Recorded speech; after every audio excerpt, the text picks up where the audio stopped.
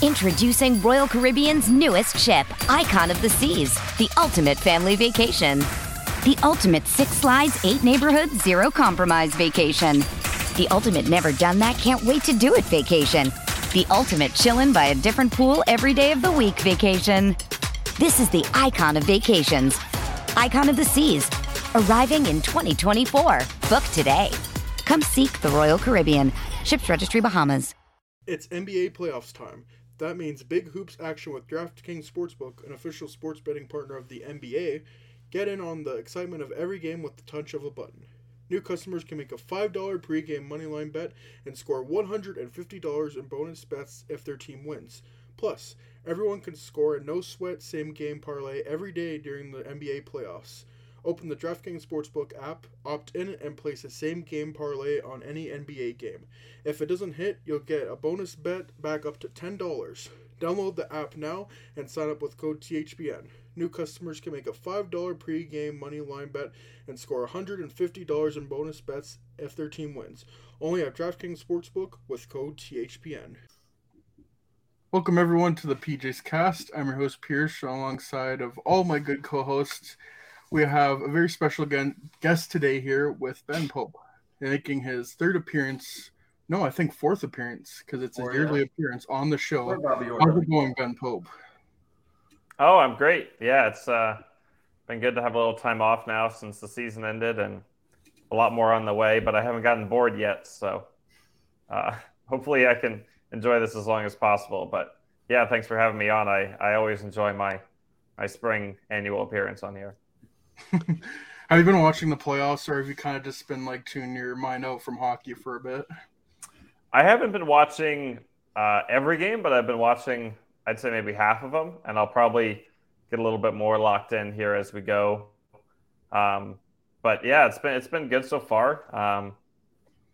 I feel like everything's still up for grabs, so no big conclusions to come to yet. But it's cool seeing Patrick Kane do well for sure, and the Rangers. They scare me, but I think they could go pretty far. But we'll see how they do tonight. Another loss tonight, and then who knows? So yeah, it's tough to come to too many conclusions yet. What about you guys? I don't know. I think we should make this about the Leafs. What do you guys think? Okay. All right. Yeah, I'll do that. No, I mean, well. You can make it about the Leafs if you want. That's up to you, buddy. I'm not saying anything. You can't put me on the spot this time. But I mean, I will say myself, I've been watching the playoffs more than I have in a while. It's been a really good first round so far. I don't know about you guys. Like, what's been your favorite first round so far? I mean, Edmonton, LA has been fireworks. Yeah, the game last night was incredible. Just so fast paced and physical. Minnesota Dallas games has been really good too. Yeah, minus the bad calls left, right, and center. God, yeah.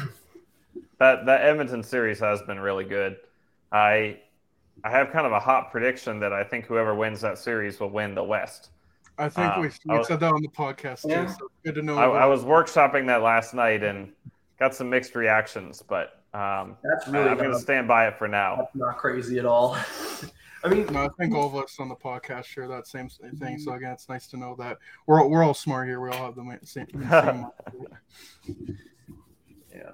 But yeah, enough about the good teams that are actually in the playoffs. Let's talk about the Blackhawks.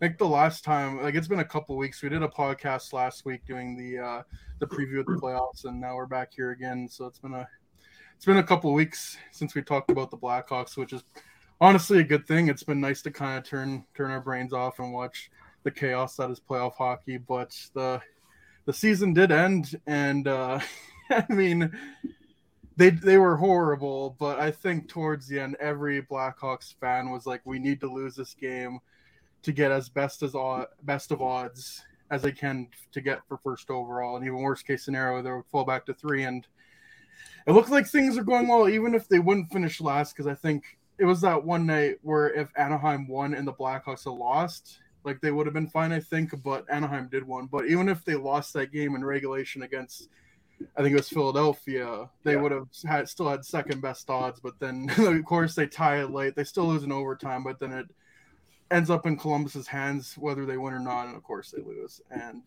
they're still picking third. Now, before we get into that, like how was covering this team different from last year? I mean, there's obvious things with just all the off-ice stuff that kind of hindered the team last year. I feel for the most part that's kind of gone away. But how was it covering this team compared to last year?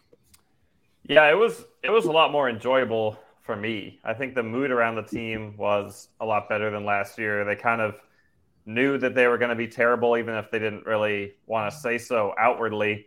So their expectations were lower, and there wasn't this great sense of failure that kind of surrounded everything season before last. So the players were in a better mood, and it was just there were fewer off-ice issues that we had to kind of tiptoe around in those interviews. So it was definitely more enjoyable from that point. Also, not having COVID restrictions anymore, being able to have full locker room access before every game was really great from a journalist perspective, just to be able to form more personal relationships with the players rather than the previous season where I've been sort of a mixture of things. And there were some in-person one-on-one interviews, but not as many. And then the year before, which was all Zoom. But really the biggest difference was Luke Richardson. Yeah, he was amazing. Didn't he? Sorry? Or like at the first press conference? I didn't hear the start of what you said. Oh, I was saying, didn't he give you guys beers or alcoholic drinks in the first press conference, or am I misremembering something? I think in training camp he did do that because they started making some Blackhawks beer, and that was just to kind of promote it. Derek King had brought us muffins famously at the end of the season before, so it was only kind of an even split with those two.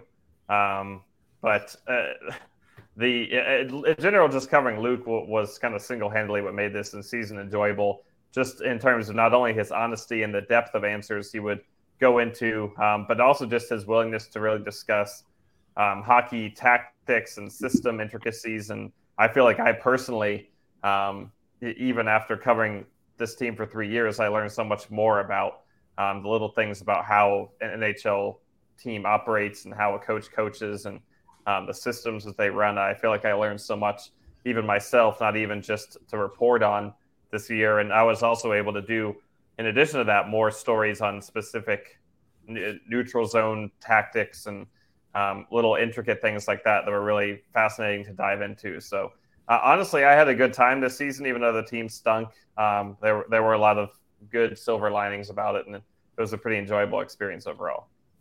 I kind of wanted to bring it up last in the podcast, but I feel since we're on that topic, I think the biggest thing heading into this year is it's the first year of the first full year of a rebuild. You're not going to see, well, we did see drastic changes, but like you're not going to see these prospects or like players come in right away and retransfer in the team. Obviously, Patrick Kane got traded, Jonathan Toews missed some time, and now he's not going to be back with the Blackhawks. Like that's big stuff, but I feel the biggest thing coming in the season was not necessarily going to be tangible results. It's going to be changing the entire culture of the Blackhawks. Like whatever you think of Jonathan Toews, Patrick Kane, they're gone now. And I think the big thing coming this season was creating a new culture. And I just feel like Luke Richardson did bring that. And obviously they weren't a good team, but there were more nights than there weren't when they were working their ass off. Where as you look at a team like Anaheim or Columbus, they didn't bring it every night like the Blackhawks did, or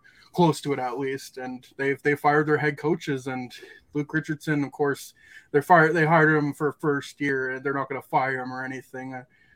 And I think he might be a part of the future, but we've seen coaches get fired, but we've also seen coaches like Jared Bednar in Colorado who stayed a part of it with a horrible team the first year there, but he stayed along with them and they got better. They had some more pieces, and then now they're won the Stanley Cup last year, and they could go potentially on a deep run this year. So I'm wondering what you think about Luke Richardson's place with the Blackhawks in the future, because I feel like we saw a lot of glimpses this year as fans of how good of a coach Richardson could potentially be. Yeah, when they were going through the coaching search last year before they had picked Richardson, I kind of assumed that it would be maybe more of a placeholder coach just for a few years, and then unless he really exceeded expectations, then they would try to find someone different to lead their next year of contention. But every indication with Richardson is that they're not. He is definitely not a placeholder coach. Management definitely sees him as the guy who not only will be the guy through the rebuild, but also lead them through onto the other side. And every indication this year is that they chose correctly in him and in believing that he can do that. I feel very confident that he was the correct choice, and that he will be able to be the coach even once they're through the rebuild back into the playoff era. That's probably the biggest success of this whole season. You look at finishing 30th place, it kind of is a little bit in the middle, so we'll see how the lottery goes, but they didn't exactly get the optimum outcome there. They didn't finish last and guarantee a top 3 pick, and they didn't really get much back for Patrick Kane and Jonathan Toews in the trade market. And entering the season, you probably would have said those 3 things would be the biggest things to watch: what they got back for Kane and Toews, how well the tank went, and then how well Richardson did. And the first 2, maybe not exactly what you'd love to see, but the third one was just a slam dunk. Richardson looked like absolutely the correct choice, really impressed on all fronts. Good hockey coach in terms of systems, a good player coach in terms of helping guys develop and creating a good relationship with that. Good just sort of organizational coach in terms of delegating duties to his assistants. I think he picked his assistants well, creating a good culture and morale around the team. So really on every front, other than maybe the wins and losses where he was kind of doomed from the start, he really got an A+ in my book. So I think that was probably the most positive takeaway you could have from this season. Yeah, I'll let you one of you guys take the floor now. I've been babbling on enough here. I guess I'll go. So, the big story right now is that the Hawks are going to have a bunch of cap space. I think they're going to have like 40-something mil. And not a lot of guys are probably going to return. Some guys have question marks. There's very slim that are probably going to stick around. I just wanted to know, like, if you had to guess, like, who do you think stays and who do you think goes? Like, we saw Tenorti got an extension, but who do you think might else get an extension on this roster? Or is it just going to be we're going to start with a new clean slate come July 1st, do you think? I have to pull up the cap friendly here. Everyone's best friend, right? Yes, yeah, for sure. Let's see. All reliable, never lets us down, cap friendly. Oh, no, dude. I remember Cap Geek. Yeah, there's a lot of skeletons in the path to get to cap friendly for sure. So I mean, there's a lot of guys that are kind of tough to say. Is a thing like Athanasiou, I think certainly possible. I think it's also certainly possible he leaves. He's probably the biggest free agent they have left at this point. And even Max Domi in the same category. I think they traded him with the idea that they might potentially circle back this summer as well. So both the 2 guys that were probably their biggest signings last year are kind of, again, maybe 50-50. It sort of depends on what those guys are looking for, or whether they're okay being on a team like the Blackhawks are going to be again next year that's not going to be a contender, but that probably will be able to get more money with the Blackhawks just because they do have to get to the cap floor somehow. It seems like my connection is not doing so well. How is it on your guys' end? Oh, we're good. We're good. We're all good on our end. Yeah. No. Are you sure? Let me know. Yeah. you're fine. Yeah.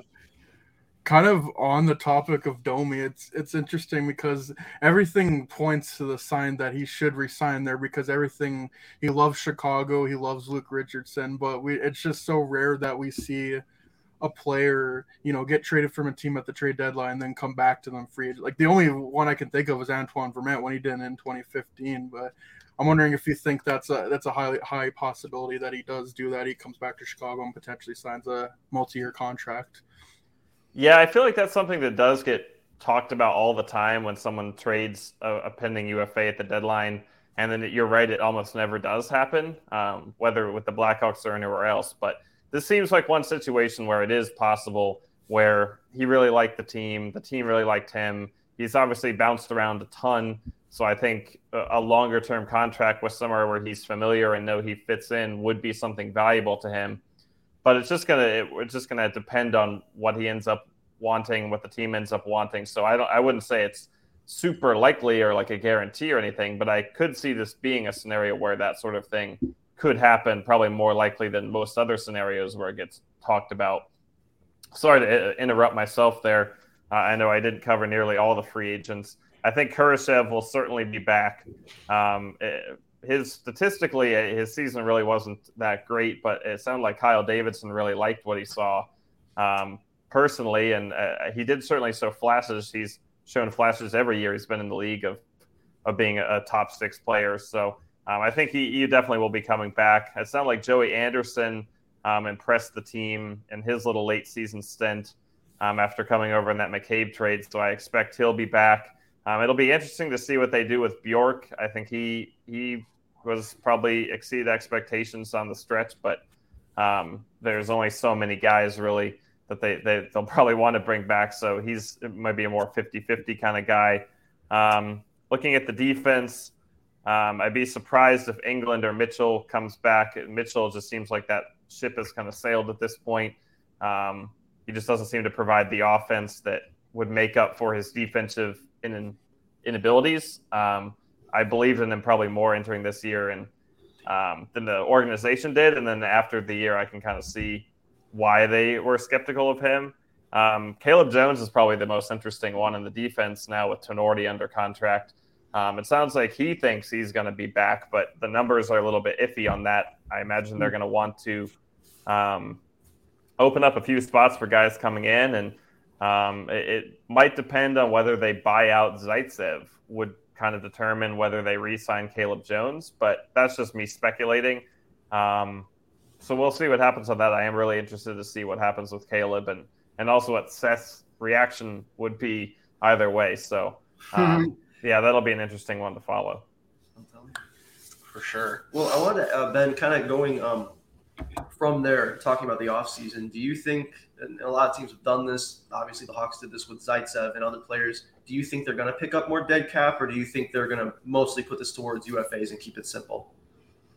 I think it'll probably be a mixture of both. It'd be tough to bring in enough just UFAs because I don't think they're going to want to make long-term commitments like that. I don't think they're going to want to give more than 1 or 2 year contracts.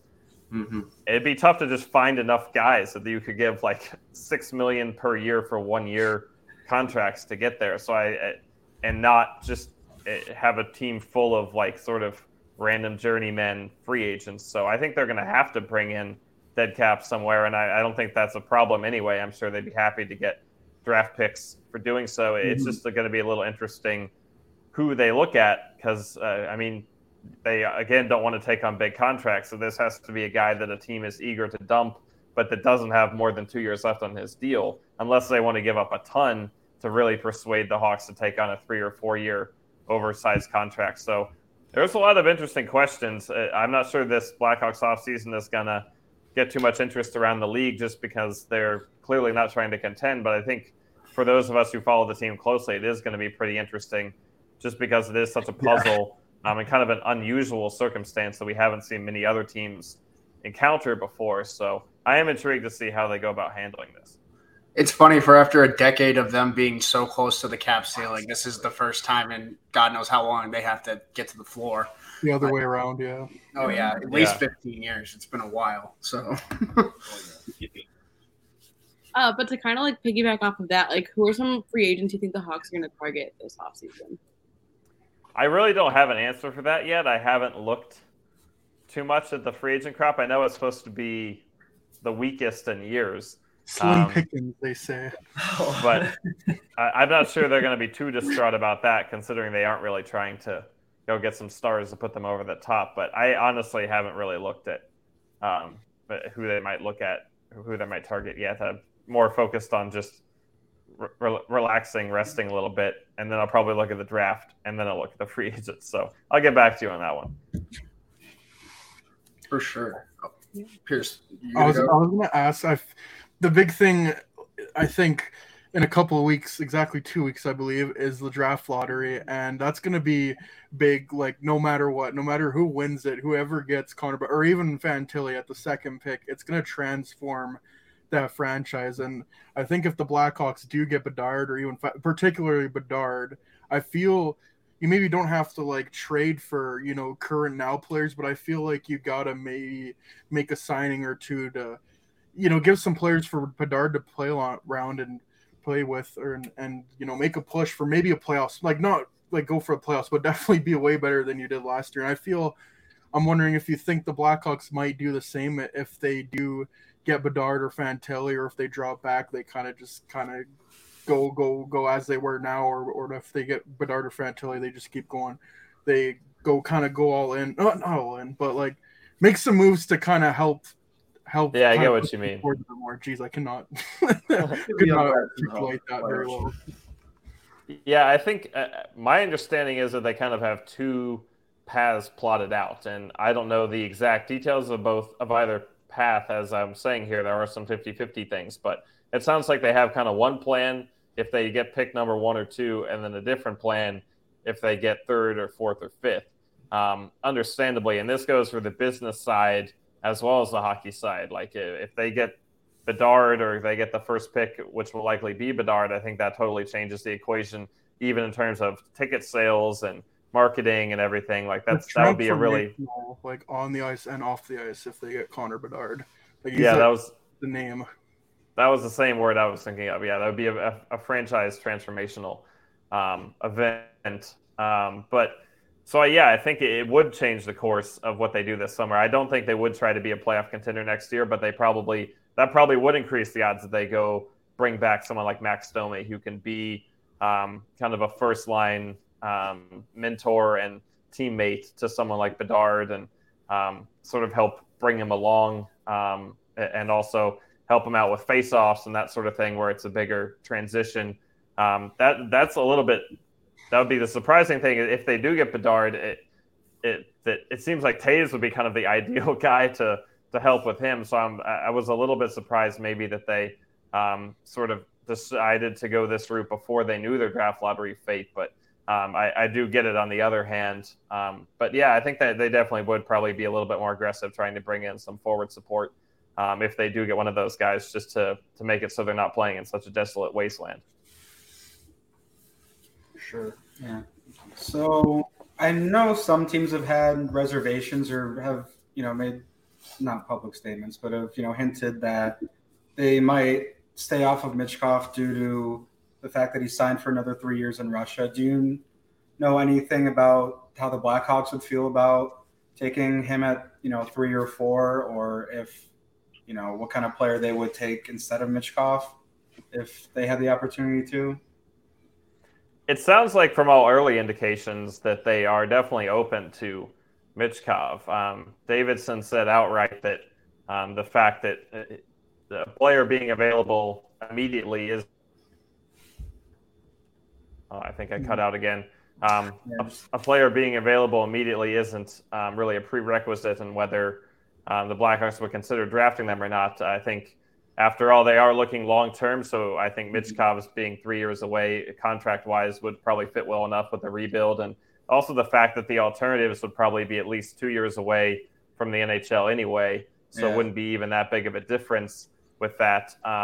So I don't think they're out on Michkov or anything like that, but there is a long way to go, whereas they don't even know their pick position yet, and there's still 2 months to prepare for the draft and do more homework. And I think a lot of that, up to this point, a lot of what they're doing is scouting and kind of developing a talent assessment. And then a lot of the work this last stretch after the season's end, before the draft, is on a more personal side of doing interviews and learning more about the character of the player and that sort of thing. So I think that's a largely yet to come. And so that would be a big component of it. But I think as of now, they haven't ruled them out. They certainly do seem open to it if that ends up being the situation that they find themselves in.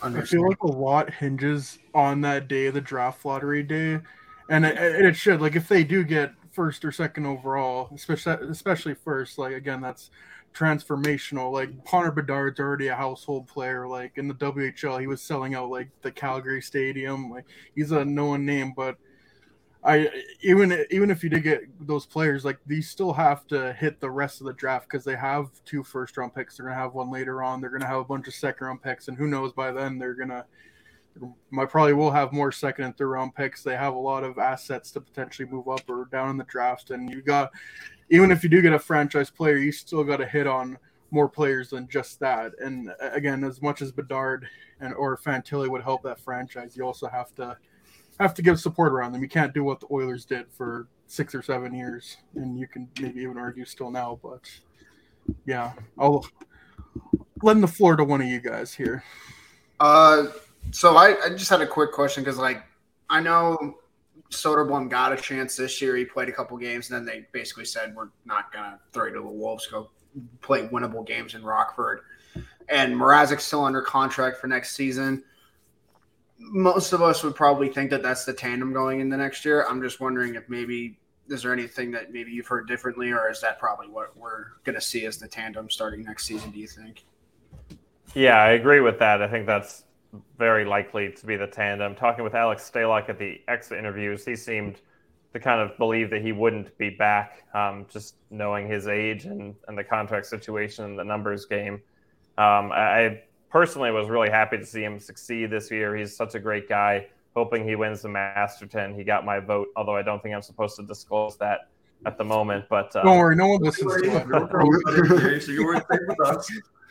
Yeah, I mean, he was great to see him succeed, but and I think the Blackhawks probably, if he and Mrazek were both free agents, would probably choose Stalock. But with the way it is with Mrazek having another year under contract, and they kind of knew that was going to be the case because they got draft capital for acquiring him. So that's kind of the part of the deal. You're going to get a less than perfect contract. So yeah, I think it probably will be Mrazek and Soderblom heading into next year. On the Soderblom front, he struggled when he went back down to Rockford after in November, end of November, and then January and February.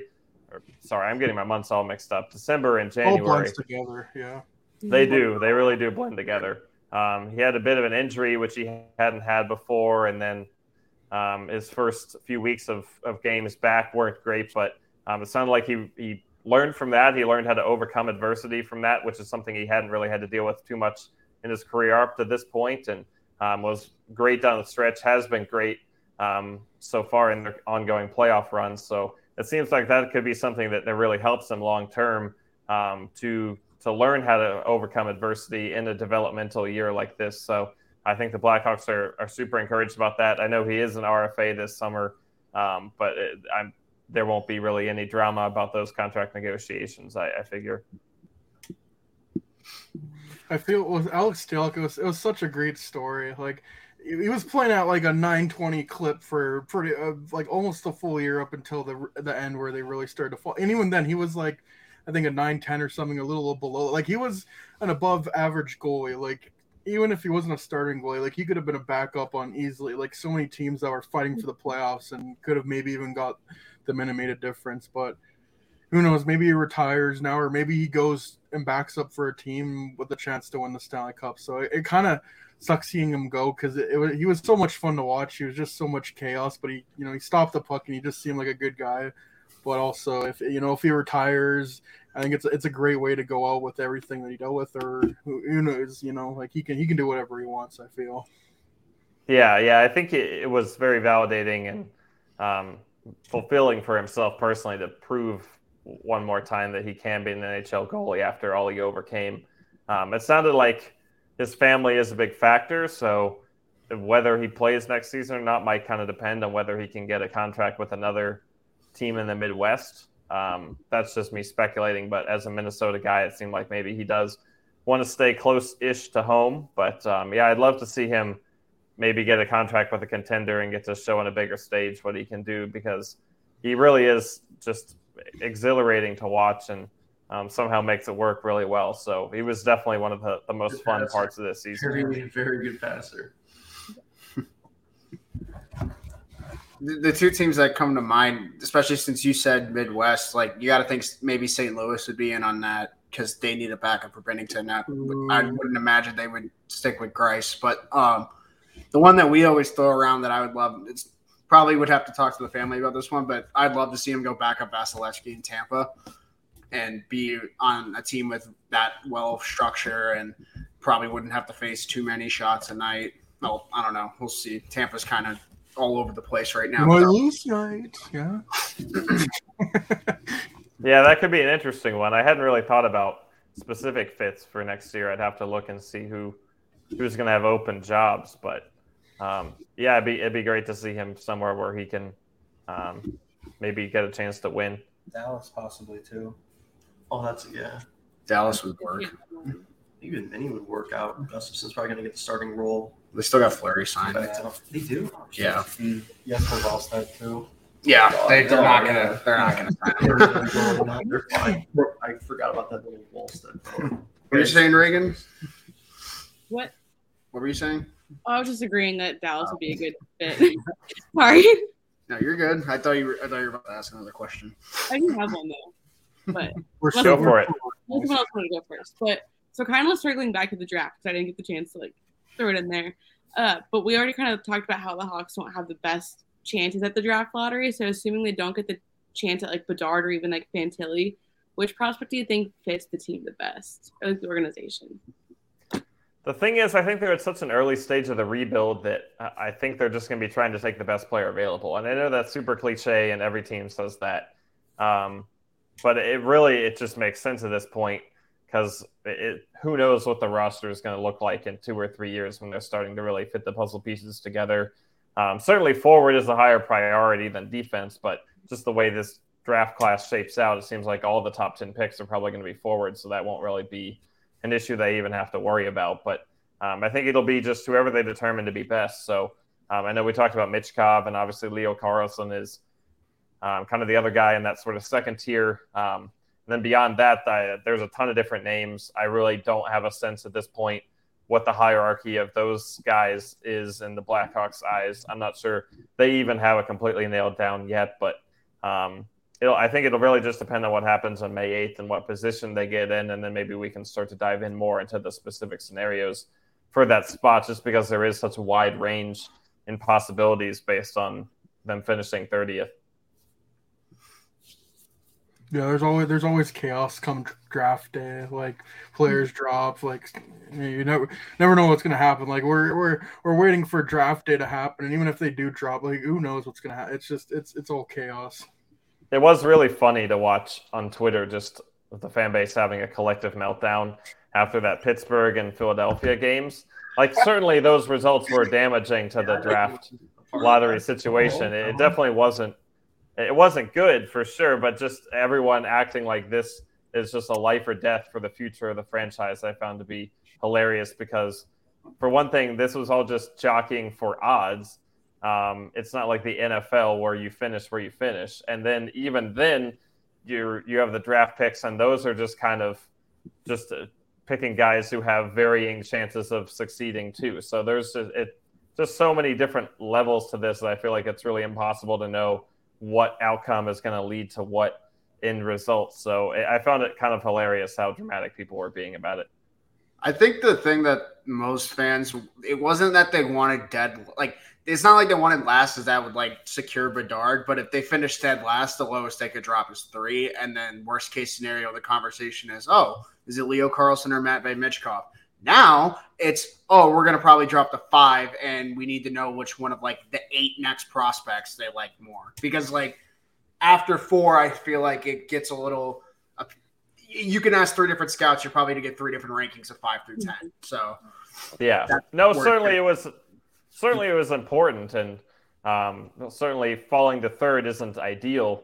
It would have been a lot better to have a guaranteed top 3 pick, but I feel like there's just so many levels of uncertainty to this that you just can't really know what's going to lead to what. You can go look back at historic drafts, and the 2nd pick was a bust, and then the 5th pick turned out to be an all-star. So you never know what's going to happen. I mean, it certainly wasn't good that they picked up 3 points in their last 2 games, but I just found it that people acting like this was going to single-handedly decide things. I just found to be kind of funny.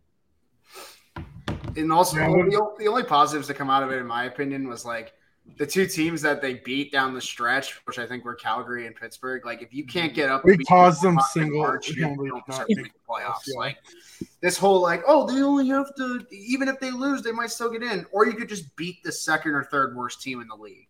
But no, they couldn't do that, so we're here. That was also funny that the 2 teams they beat were the 2 teams that needed it the most. It wasn't like they beat Vancouver, who had nothing to play No. for, or Seattle, who was already locked into a seed. They beat the teams that were dying to win. So that was also it was cool to be there and covering both those games in person and feel the tension and the anxiety in the arena and feel like it was really a game that mattered. And so that was definitely interesting. I didn't get to cover too many games that mattered, and those were two that did. So I enjoyed that part of it. I was going to say there's probably a couple more because of the Ottawa game, I feel like the stakes were pretty high because Ottawa was just starting to heat up and they're like, oh, they might make the playoffs again. And then they get smoked 5-0. And then the game in Nashville this year where they won 3-1. Well, the one where Stalock should have had a shutout, but, they let up a goal like 20 seconds left.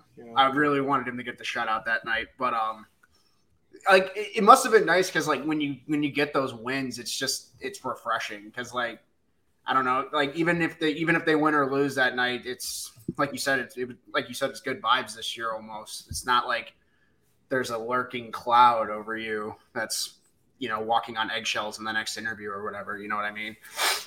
Yeah. There was a game. I think it was in January in St. Louis. It was their second visit to St. Louis, and they won that one. That was Stauber's first win, I believe. And the post-game celebration was like they had just clinched a playoff spot. Like they were just having an amazing time that night. So that one really stuck in my mind of, this team is in the bottom of the standings and these games don't really matter much. In fact, winning kind of hurts them, but they really are enjoying it and the morale really is good and the mood and culture really is a lot better than it used to be. So there were definitely some games like that were good to see. That's always good to hear. Because like we all mentioned, the big thing is it's a culture change. It's not just a rebuild. It's you got to start a new era, and it's nice to know that the vibes are good going into the new era right now. Yeah, absolutely.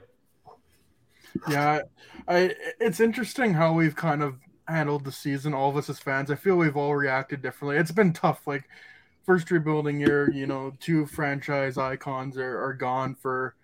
Well, Patrick Kane will return, and Jonathan Toews outright just isn't coming back to play for the Blackhawks. But it's part of being. I've really thought about this the past couple of weeks. It's part of being a fan. I feel like we're pretty caught up, with the Blackhawks finishing last, to increase their best chances at the lottery. But who knows? Maybe they drop to 3 if they get last, and who knows? Maybe they go up to 1. And they win the lottery, even though they drop back a couple spots. It's being sports. It never works out the way it does, and that could be a good, that could be a bad thing. Like hockey, it's a sport with a rubber puck. It bounces around a lot. Games, you win games that you shouldn't, you lose games that you should. It's not everything's gonna go your way. But it's nice that there's something to look forward to because I remember you put out the thing of would you rather Colleton and get Bedard first overall or have Richardson and 5th overall or whatever, it's interesting to think about those kind of things. But all in all, I felt fair, and it's a low bar, but I felt better about the season than pretty much every season since 2017. Everyone agrees. Oh, sorry. It cut out for a second there for me. It's funny you mentioned that poll. I actually forgot about that poll.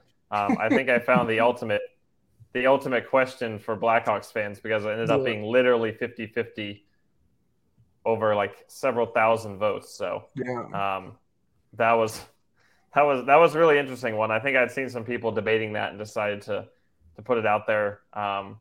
I personally voted or would have voted if I could vote in my own poll for Richardson and 5th. But I see the argument for the other one. All the people who were saying they should just have kept Colleton, gotten first, and then fired Colleton, that was cheating. You can't make that answer. Yeah. Well, Richardson and 5th is looking like the reality right now. So, yeah. There's not really a choice. That might just be it. Yeah. Our highest odds is to pick 4th. So they're gonna pick 4th. It's whatever. How cool. Who knows? Maybe they drop to 5 this year and then they get it's again Bedard and Fantilli would be awesome, but even if they do get them, there's still a lot of building that needs to be put around them. But they could get a good prospect this year, and who knows? Maybe they get 1st overall next year because there's a lot of good prospects in that draft. It's gonna be a long ride. This is just barely barely the beginning here. Like it's ripped down to the studs now, and now it's building up from here on out. Yeah, it's a good perspective to have for sure. Yeah, I don't know if you guys have any other questions to ask here. We can wrap this up. No, I think I'm all set. You guys good? Didn't make it about the Leafs. Not mad about that at all. But... Hey, that's why we're ending it this early, so we can go watch the game, don't you know? Actually, yes, I am trying to keep attention to that right now. It's best thing. Yeah, I think the Devils scored, I saw. But, yeah, I mean, maybe this is the Leafs' year. I think I tweeted out predictions, and I think I had them winning.